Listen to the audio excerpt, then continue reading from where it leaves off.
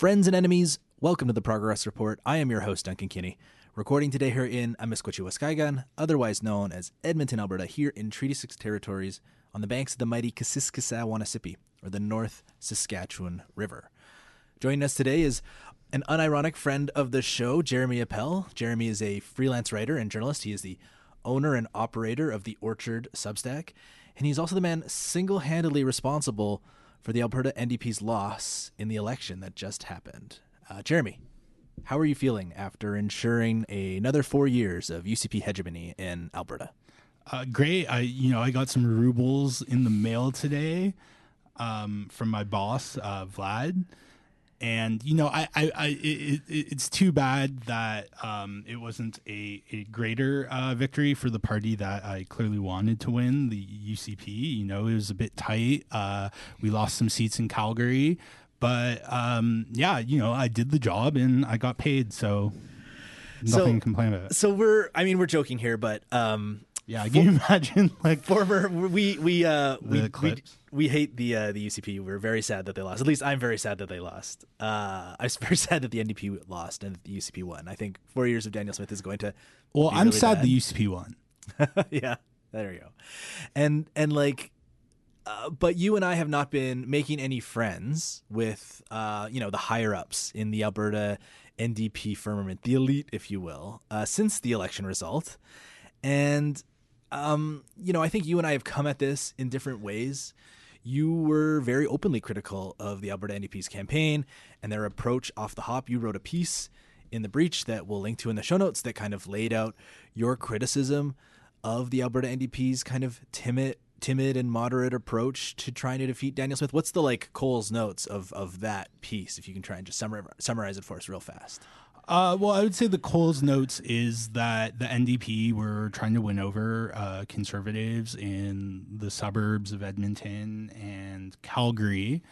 And as a result, the policies they were offering were very cautious, only marginally distinct from the UCP's, although, I think they did offer clearly a less bad alternative. And that it was sort of an example of the Overton window. I didn't say this explicitly in the piece, but I think this campaign was a clear example of the Overton window shifting rightwards, whereby the NDP did all these things when they were in power, and some of them were quite good. Again, they reduced child poverty by half. You didn't hear a peep about that on the campaign for some bizarre... I guess the conservatives in Calgary like child poverty, which, may very well be true. They don't want to hear about it, Jeremy. They don't want to be reminded that good things can happen. The UCP rolls it back and then some. Right? Look at corporate taxes. They were 10% when the NDP came to power. They were 12% when they got out of power. Kenny rolled them back to 8%. And the NDP said, okay, well, we'll increase them to 11%. We're still going to have lower corporate taxes than Doug Ford's Ontario and Scott Moe's Saskatchewan. So don't you worry.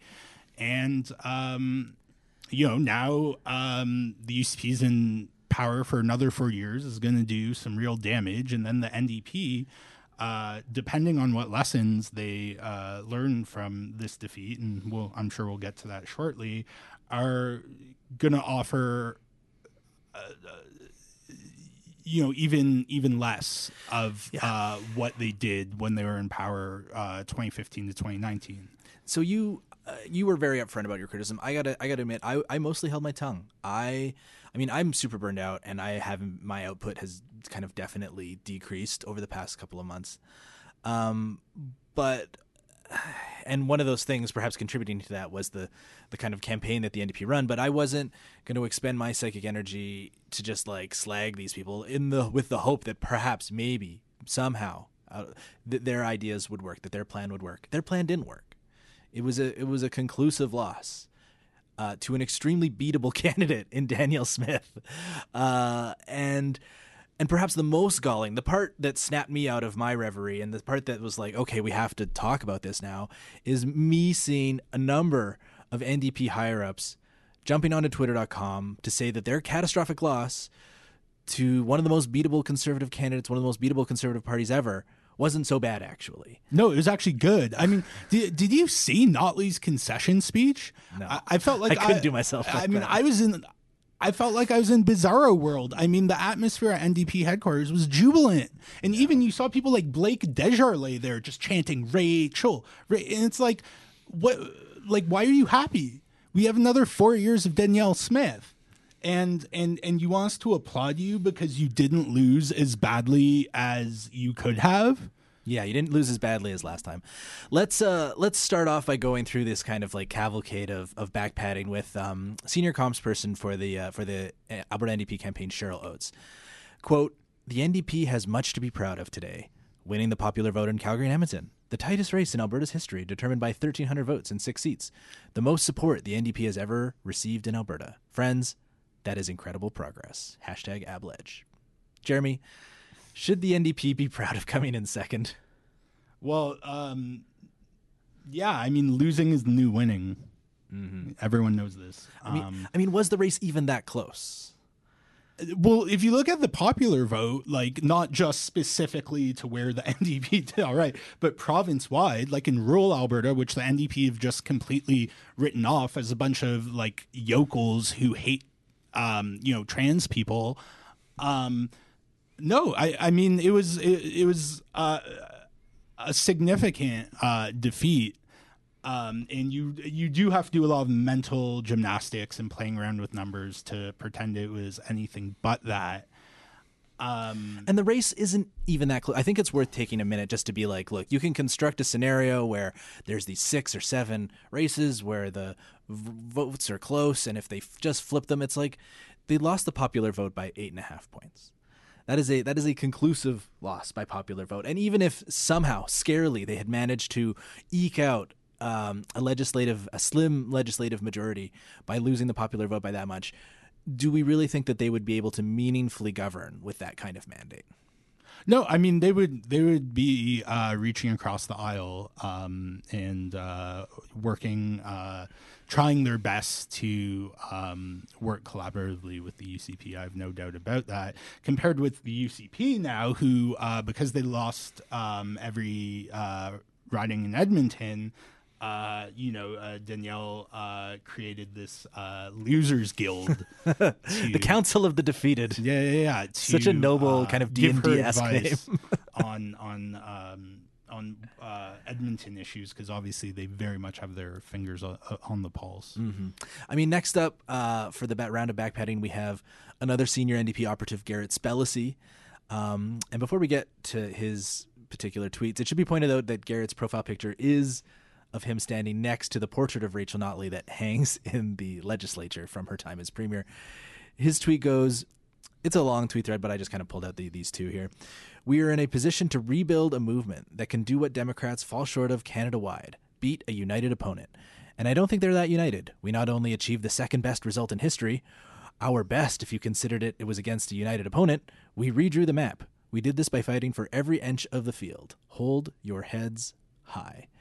I want to focus on that, like, we not only achieved the second best result in history, our best if you considered it was against a united opponent. Jeremy, is this result here in 2023 better than the result in 2015 when they actually won? Well, I mean, they did get more votes, right? And sure. I think we do need to acknowledge that.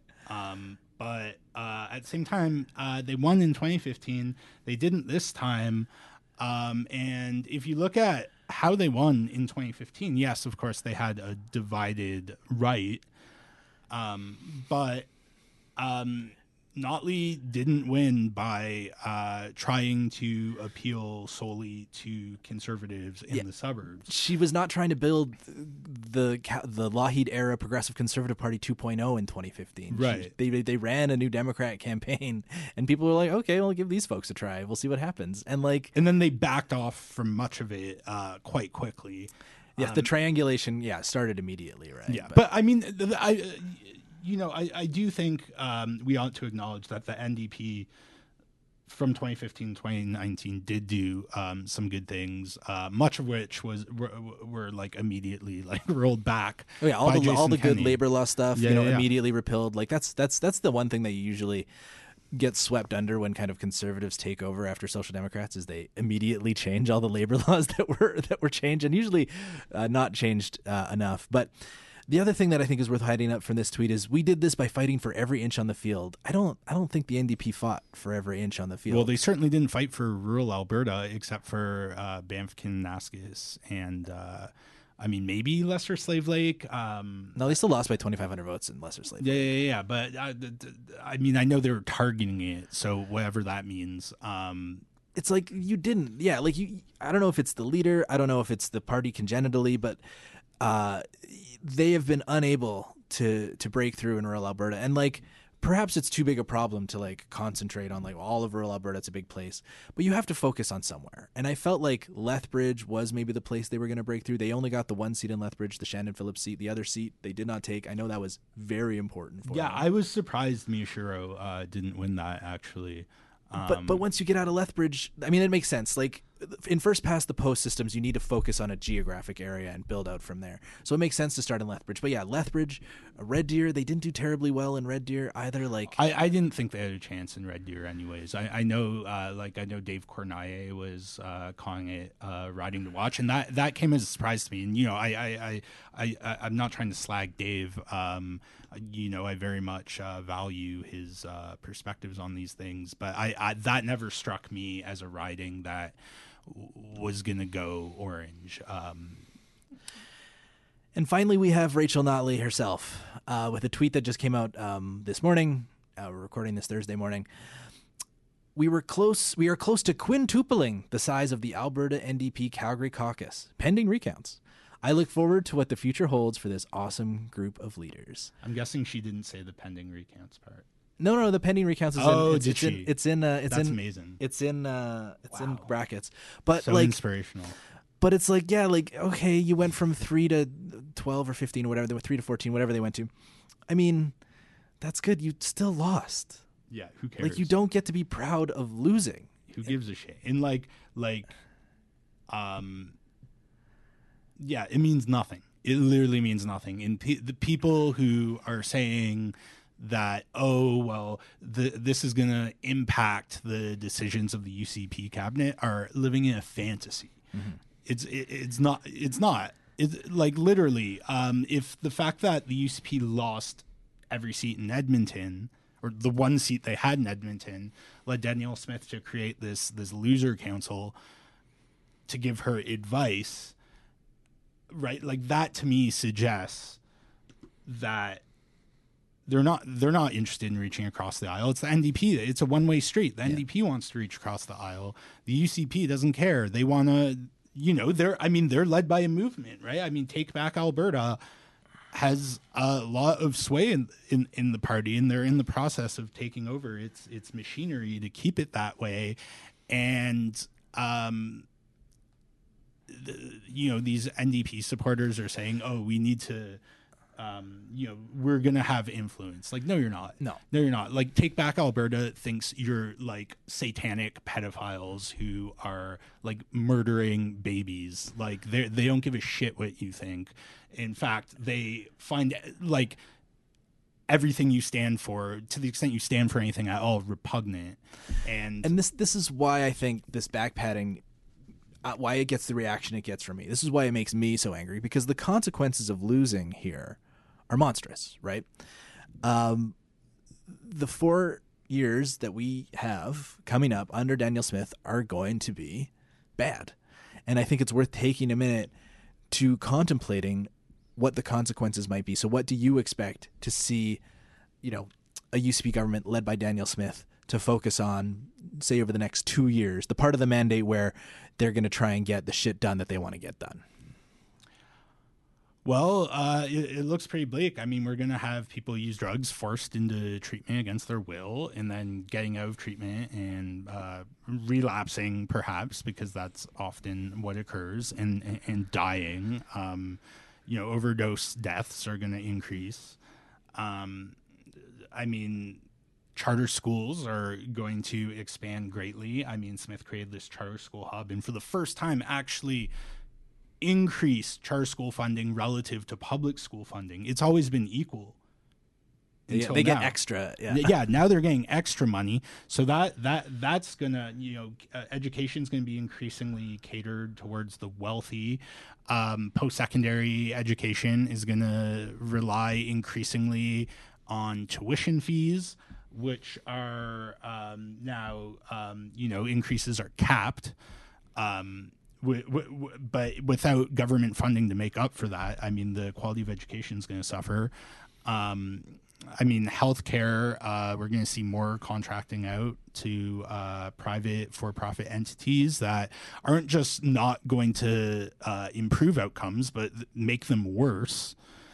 And I mean, you could go on and on. I mean, oil and gas companies are going to get rewarded if they clean up their messes that they're legally obligated to already. Yeah, I think the R-Star implications of a UCP government going whole hog and just breaking the polluter pay principle and just handing out cash to oil and gas companies to clean up their properties that they already are obligated to clean up. Like, it's just, I mean, I'm not a big rule, norms or institutions thing, but you open those floodgates and why is any oil and gas company ever going to clean up any one of their old sites ever? But it's also Trudeau did that first. Mm-hmm. And that seems to be lost on a lot of people tearing their hair out over R-Star.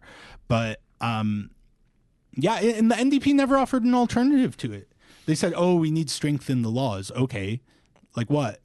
Why didn't you do it last time you were in power? And the point you brought up too about the but they didn't talk about their last time in power. Yeah. It all, except when it came to getting the first pipeline to Tidewater built in years while the province is on fire. I mean, delusional is too mild of a word to describe what we're dealing with in the Alberta NDP.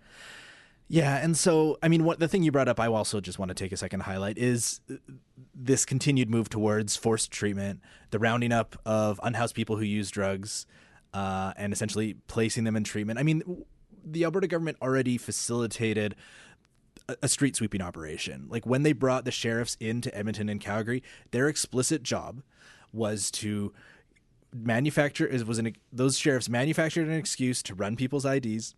They would run those IDs. Anyone who had a warrant got shipped to remand. That is a campaign to make unhoused people just disappear from the streets in advance of an election, right? She was using police power to enforce political goals, and that is only going to continue. That is what these people are willing to do to win elections, and they're willing to go after Alberta's poorest, most marginalized people in order to achieve their political goals.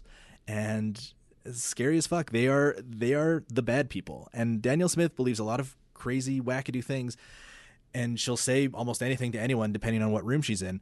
But the people around her, the people at the senior-most levels, are also really smart, and they're really calculating, and they will make sure that the bad stuff happens. I don't think we can depend on bumbling or incompetence with these people, because the people around Danielle Smith are very scary, and I don't like them, and they're going to do bad things. Yeah, exactly.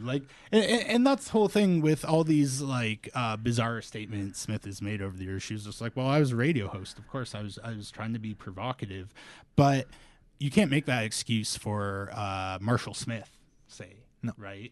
He's a true believer that people need to be forced into recovery, and that drug use needs to be stigmatized.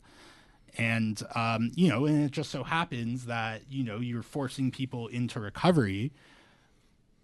More people in recovery, you give more money to these private recovery clinics to fund this influx of patients. Mm-hmm. And it's a windfall for them. Well, not only is it a windfall, but people will die. There are scientific studies that show that some of the most dangerous portions of a person's life for someone who uses drugs are the next few days after they get out of treatment. And that's because their tolerance is gone. It's because the drug supply is probably shifted over while they were away. And if they use drugs once and they're not used to it, and they get the poison batch of drugs, they die. And the NDP did not say a word about harm reduction on the campaign trail. I mean, they talked about how it's unconstitutional to force people in treatment, which is true. But okay, what alternative are you offering? I mean, you opened all these supervised consumption sites when you were in power. I get that a lot of them had a local backlash.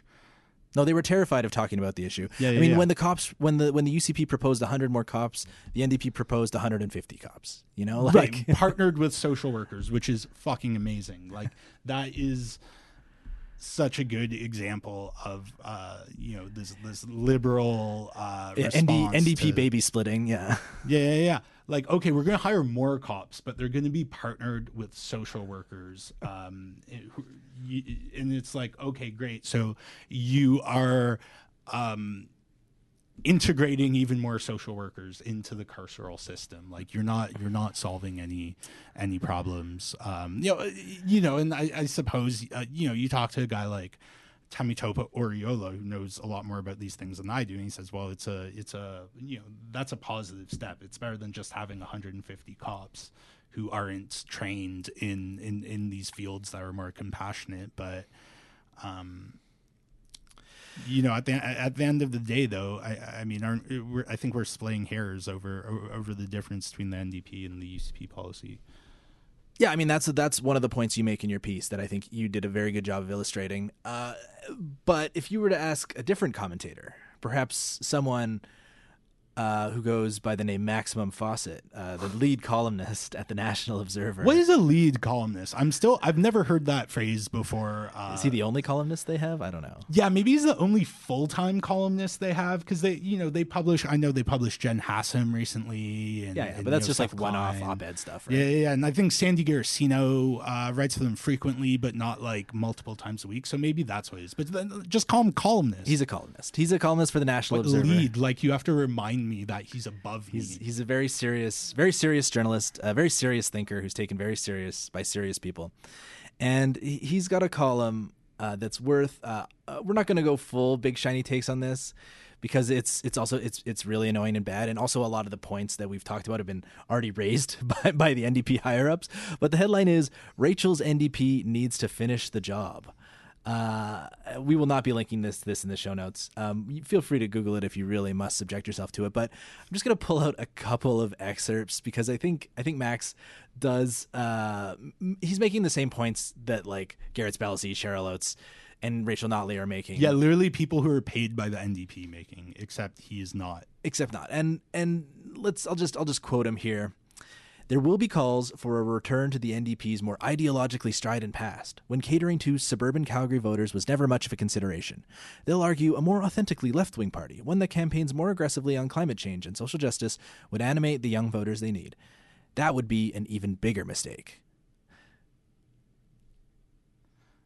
You think that would be a mistake, Jeremy? Should they be triangulating more to a former PC voter, Calgary suburban? Yeah, well, model voter. They got the second best performance ever, so obviously they just need to keep doing. No, yeah, and Max never explains why that would be a mistake. It's just taken as a given, and but I think he's also doing a bit of a red herring here because,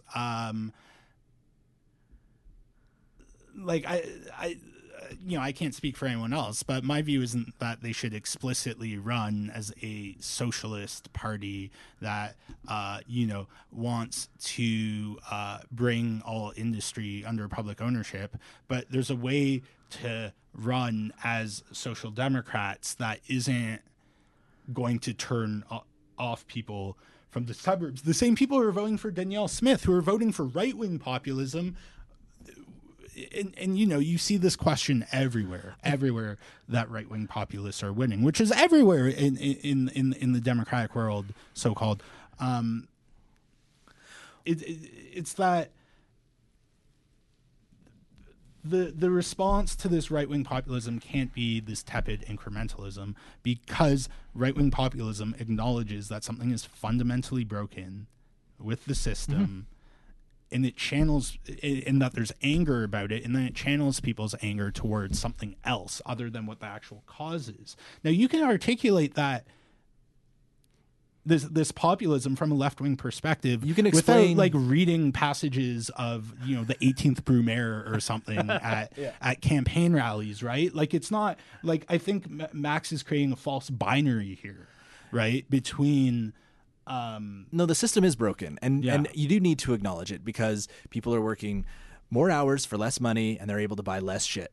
And like, that's not that's the reality. Like, that's the simple truth, is that like working class people who work for a living, are getting fucked. And you need to be able to acknowledge that and have an explanatory reason for why things are like that. Yeah, and they can't afford to live in a home. And the purportedly progressive party is hiring this toad man from Airbnb to run their campaign, who they wouldn't even acknowledge was running their campaign, and he wouldn't acknowledge he was running their campaign until like a few hours before polls closed. And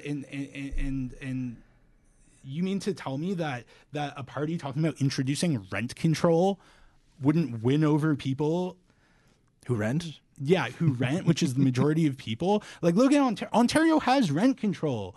Mike Harris didn't get rid of it. Doug Ford didn't get rid of it. And there's a reason for that. It's because people like it. It's popular because they don't want to have the risk of rent eviction hanging over their heads over the time. But if you read what Max has written about the housing crisis, it's that we're all to blame for it. There's no culprit here. We all have a part to play in making housing more affordable. And it's like, no, we don't. Yeah, I'm not the government. Yeah. Well, yeah, and I don't own property. The important point here is that the NDP, the Alberta NDP, have created, instead of embracing kind of like the explanatory power of mass politics and of democratic, social democratic norms to explain why things are bad and to actually do politics. Instead, they've created a model voter in their head of, someone who pined for the days of Peter Lougheed's PCs, right? And they position themselves as the natural successors to the Peter Lougheed era PCs. And the fact that they thought that they could win an election by marketing themselves like this would make Grant Notley turn over in his fucking grave. Like, Grant Notley fucking hated the Lougheed era PCs. And when you as a ostensibly social democratic party are asking conservatives to lend you their vote, that is an inherently weak and self-defeating political. Yeah, lend us your vote. Don't give it to us. Just lend it to us. Like what like. And so yeah, and they carted out Thomas Lukasik and Doug Griffith. They carted out a guy who was the attorney general under Peter Lougheed, whose last time in office was 4 years before I was fucking born. Yeah, and these are also the people they beat in 2015, and now they're saying, oh, we're actually just like them. We share the same goal, or at least the same entirely negative goal, which is stop Danielle Smith. And of course, the answer that they're to this problem is they're gonna, like, okay, we don't just want them to lend us their vote, we want them to be part of our coalition. And I think that's the direction Notley and her clique are gonna move towards, and which is why I think people need to mobilize against Notley within the party. The problem is she has this like bizarre cult of personality, even though she's not particularly charismatic, that thinks she's great. I mean, you saw it on election night when you had even Blake Desjardins, who's supposed to be, and I think is one of the more progressive New Democrats federally, just so happy to bask in the glory of Rachel Notley losing again.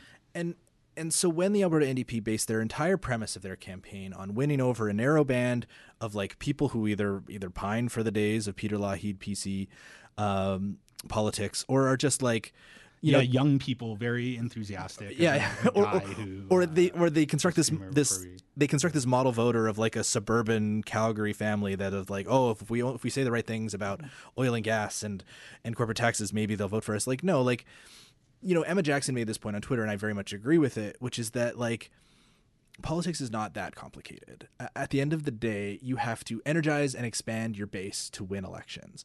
And when you, as an ostensibly social democratic party, make your entire pitch appealing to people who hate you, or people who don't believe in you, or people who just like, I guess I'll vote for you because you're better than them, you are writing off a core part of your base. And while they still might vote for you grudgingly, they're not going to be out there donating their time, their money, their sweat, because like you are again ostensibly Social Democratic Party. You cannot win without the people behind you. You need to be able to do mass politics.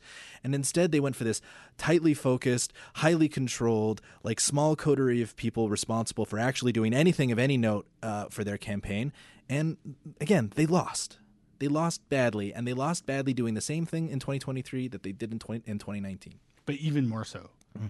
Well, I mean, they lost a little better, but they lose. Whether you lose by 10 or whether you lose by 20, I don't fucking care. And L's no. But the thing is, like, there is a case to be made, I think, and a lot of people whose views I respect disagree with me, that you can win a moral victory without winning an electoral victory by moving the dial and inspiring people. And I mean, Bernie Sanders is a perfect example of this. Didn't win, but I think it's undeniable that he did push Biden left of Biden's comfort zone. And did win some concessions. Again, not ideal, but it's something that that pushed him, changed mass consciousness. You look at Jeremy Corbyn in 2017, though definitely not 2019, when he reduced the Conservatives to a minority government.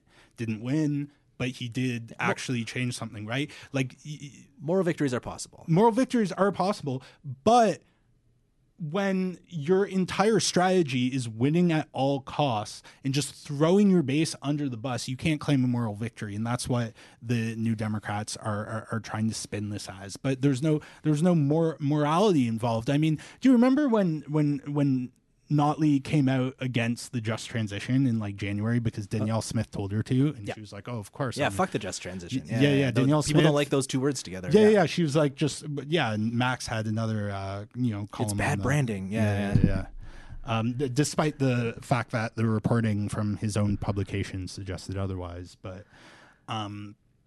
Well, and I mean, but so right, Rachel's just like just abandon it, just get rid of it, and Michelle Bellefontaine asked her, well, do you think that this is going to turn off your base who want a transition away from fossil fuels, who want to move people from oil and gas jobs to clean energy jobs?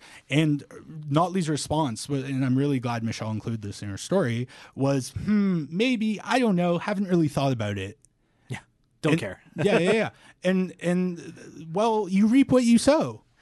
And I'm glad you brought up Bernie, because like he was always explicit in that he wanted to do mass politics. He was aware that like, sure, maybe I win this nomination, maybe I become the president, but I can't take on corporate power in the United States without a mass of people who are willing to do shit. And, Rachel Notley here was like, okay, so say by some miracle she wins. There is absolutely no mandate. There's no way. She hasn't built the power necessary to effectively challenge the people who really run Alberta, right? Like Alberta's oil and gas oligarchs, the business tyrants, the Business Council of Alberta. Like those are the people who are really in charge of Alberta. Madam Premier. Yes, Madam Premier. I wouldn't go that far. But like those are the people really in charge of Alberta. It's going to take more than just an electoral win to actually wrest power away from those people. You do actually have to do mass politics. You have to build a movement of people who share your same values, who are willing to get out in the streets for you, and that hasn't been done. And so like again, the elite at the top of the NDP ran the same campaign twice in a row. I fucking pray they don't run it the third time, or that the people are out there who want to invest the time and effort necessary to do the change from within thing. But I'm getting a little ahead of myself. We got a little bit more of Max's column to get into. There's a very incomprehensible section here that I want to highlight. This is, So okay, so the NDP's I'm quoting again from Max Fawcett's column. The NDP's head-scratching decision to announce a 3% corporate tax raise increase activated anxieties many Calgarians had about the NDP's time in office, particularly about the party's handling of the economy. Never mind that said record was mostly a function of collapsing oil prices, or that NDP governments have traditionally been better stewards of the budget and the economy than their Conservative counterparts. Because the NDP has refused to actually tell their own economic story, they invited the UCP to tell it for them, and it elected Smith. The time to announce that sort of tax increase is when oil prices inevitably crash and the province's dependence on fossil fuel revenues becomes more obvious and urgent. The Alberta's NDP decision to release a fully costed platform and a balanced budget might have pleased the tiny handful of economists in the province, but did little to reach the voters they actually needed. In the process, they walked into the same trap that ensnared Thomas Mulcair in 2015 and cost him his own chance of governing. The lessons here should be clear by now. Managerial competence does not excite people, and playing directly into your opponent's framing of an issue is a good way to get crushed by it. So there's a lot going on in that series of paragraphs, and some of it's, I mean, some of it Max is correct about. I think Thomas Mulcair sucks. That whole idea is bad. He's talking of both sides of his mouth here, clearly, but I do appreciate what one side has to say about how, like, I don't know what an economic story is, but I think if he's referring to the fact that the NDP didn't talk about its record when it was last in power, they didn't, and allowed the UCP to bring that up and say what's the NDP trying to hide, he's correct. I don't know if he's saying that. I think the part about balanced budgets only impressing a small clique of economists is spot on. So credit to Max for that. But the part about corporate taxes, I want to focus on that, because, and again, I'm not an economist, so maybe I'm out of my depth here, but so he's saying that talking about raising corporate taxes 3%. Don't campaign on raising corporate taxes, just do it when oil prices crash. Yeah, but he's saying so it brought up bad memories. It triggered the trauma of Calgary suburbanites yes. from the last NDP government, because it reminded them of how the economy was bad. So the NDP should wait until the economy is bad to talk about raising corporate taxes. Correct. Yes, that is the sequence of events he is proposing. Yeah. Now, again, not an economist, but it seems to me that the best time to talk about raising corporate taxes would be when the price of oil is high, not in corporate. When they're making profits. Yeah, when corporate profits are at a record high, and not when they're at a low. When they're at a low, because then the corporations will just say, well, we don't have any money. I guess we'll have to go elsewhere. And of course that never mind that Suncor cannot pick up shop and go elsewhere. But I mean, I'm not an economist either, but I believe corporate taxes should be 100%. But that's just me. Max has a final bit, which I think will lead naturally into our bit of closing conversation here, which is that, quote, progressives in Alberta shouldn't despair, though. They will have time to develop their own economic story for the province and find the right people who can tell it most effectively. They should do that most aggressively in the Calgary and Edmonton area ridings they didn't win this time. The more suburban areas populated by people who tend to vote with their family's pocketbook in mind. Whether you like it or not, and many people don't, in Alberta politics, it's always the economy, stupid. The sooner the NDP smartens up about that, the better. So I mean, I think he brings up a very okay, what should be done, and his point is do the same campaign you did last time, but do it better. Is essentially his advice. Yeah, one more time with feeling. Yeah, I need you to do what you did last time. I just needed to tweak your economic story dial by about 18 points. But what is an economic story and how is that separated? I know Max is, and I think he's correct about this, is a big proponent of that you need to tell a good story. Yeah, to win. Anyone does. And that's everyone does. Of course, that's true. But what's an economic story, and how is that separate from the broader narrative you're trying to tell? I think he's just using the words economic story because it sounds it's it's buzzwordy. It's yes. But yeah, I mean, they do need to tell a better story, but you can't do that when you're targeting this hyper specific demographic. I need you to tell a good economic story for the 200,000 people that live around Edmonton, that live in those ridings, and then also the 200,000 people that live in the Edmonton Donut and that live in the fringes of Calgary. And it's okay, come on, man. You need to tell a good story for everyone. You need to be able to bring everyone along with your fucking story. Like that's not how messaging works. That's not how campaigning works. And to think that you could this is just part of the brainworms that all political parties have, this like micro targeting shit. Instead of doing mass politics, they just want to focus on like suburban moms who drive Honda Odysseys, who like shop at Shopping for Votes, which is a quite good book by Susan Delacourt. Though I don't say that about a lot of the stuff she's writing. No. But I think it's like what is to be done though, right? The classic, Vladimir Lenin line is like, wow, from Delacourt to Lenin. what is to be done here? And I don't agree with Max that they need to tell a better story. I do think they need to do. You don't think they need to tell a better story? Well, they do, but like that is facile. Like that facile. That like doesn't mean anything. Like it's easy to say they need to tell a better story, but what is it? And he doesn't say what it is. No, just like he doesn't explain the part about what he actually thinks they did wrong. I mean, or that why the NDP moving leftward is an even worse idea than your piece had some advice about what could be done internally within the NDP. What was that? Sorry, which piece are we talking about? Because I've written you keep writing pieces.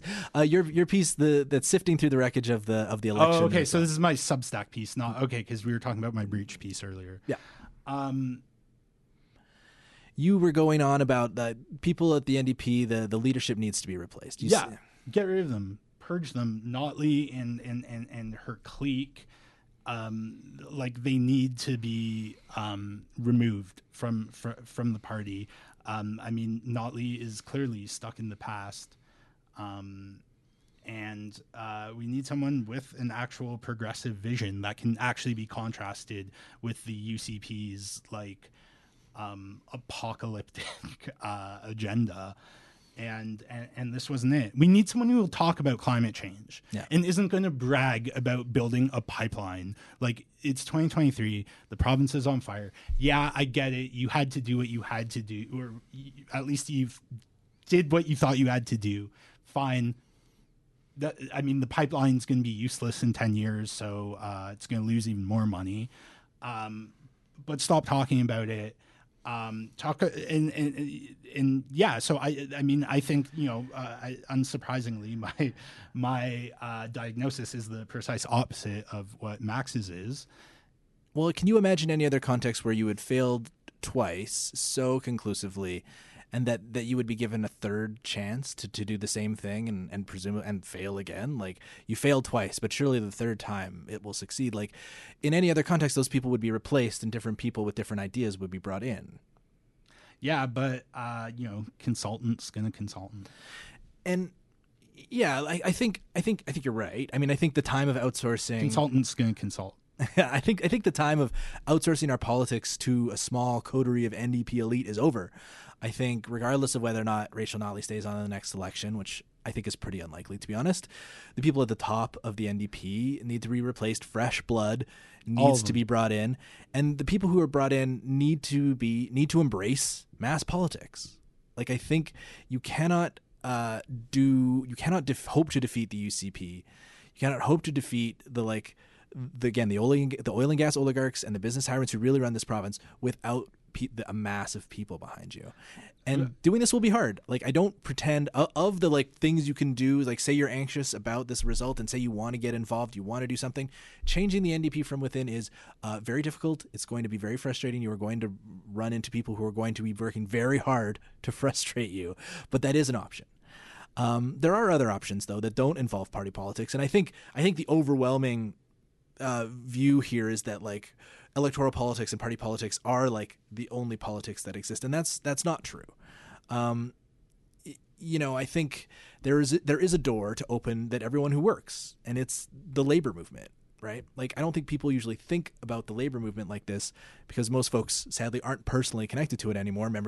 Union membership is declining year over year, and as an institution, it's involved less and less in our lives. But a regular ass person in Red Deer with a regular ass bank account doesn't have a great shot necessarily of making a dent in electoral politics.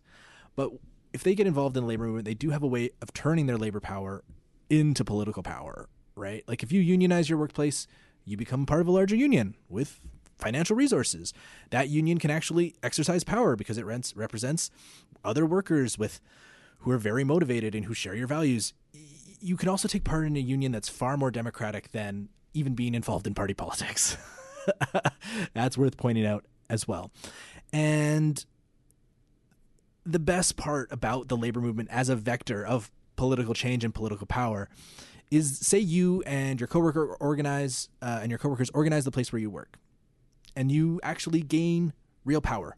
The solidarity you build with your coworkers and your ability to collectively withhold your labor gives you real political power that Danielle Smith and Rachel Notley can't touch.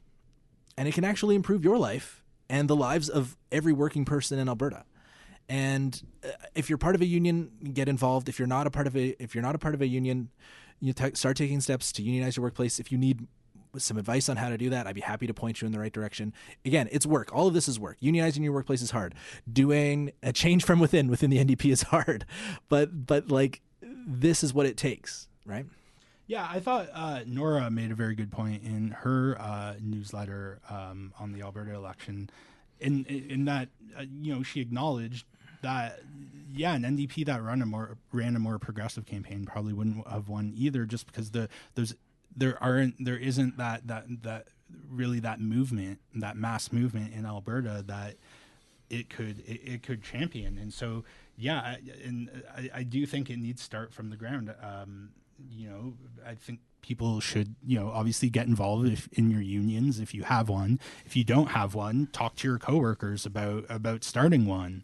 Get involved with Climate Justice Edmonton. Social for movements, example, Public Interest Alberta. Yeah.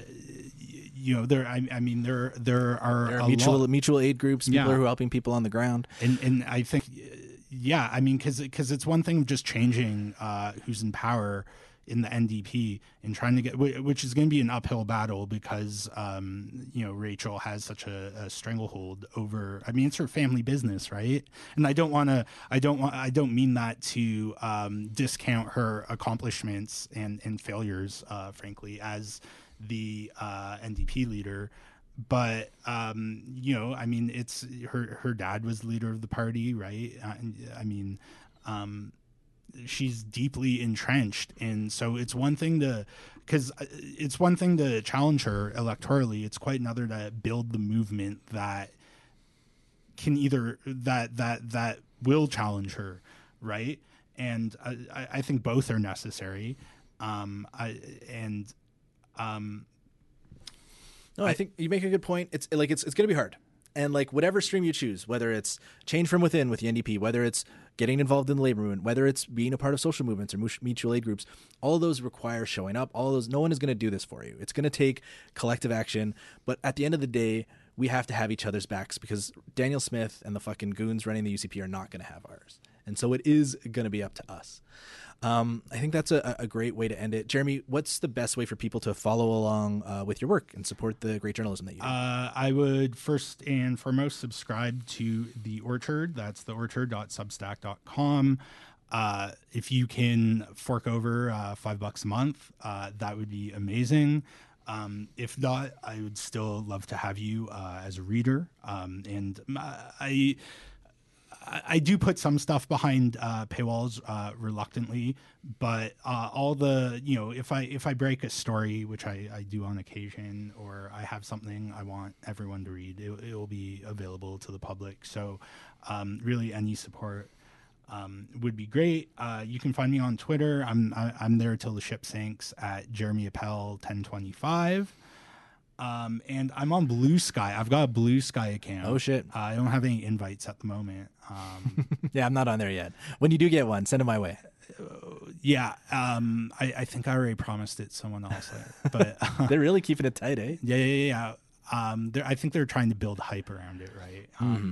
But my Blue Sky handle, I believe, is just my first name dot my last name. But I think you can probably just find me on there by searching my name. Yeah. I'm on Instagram, appel.jeremy. I post some of my work on there, and also fun non-political photos. Yeah, follow Jeremy on the socials. Subscribe to The Orchard if you haven't already. It's really good shit. And also, if you have any notes, thoughts, comments, things you think I need to hear as a host, I am very easy to reach. I am on Twitter far too often, again, till the ship sinks, at Duncan Kinney. And you can reach me by email at duncank@progressalberta.ca as well. Thank you to Jim Story for editing. And also, a salute to Jim for all the work he's put in. He's going to go in for surgery right away, and he will be away for a month or two. So we wish him all the best in his recovery. Thank you to Cosmic Famu Communist for our amazing theme. Thank you for listening, and goodbye.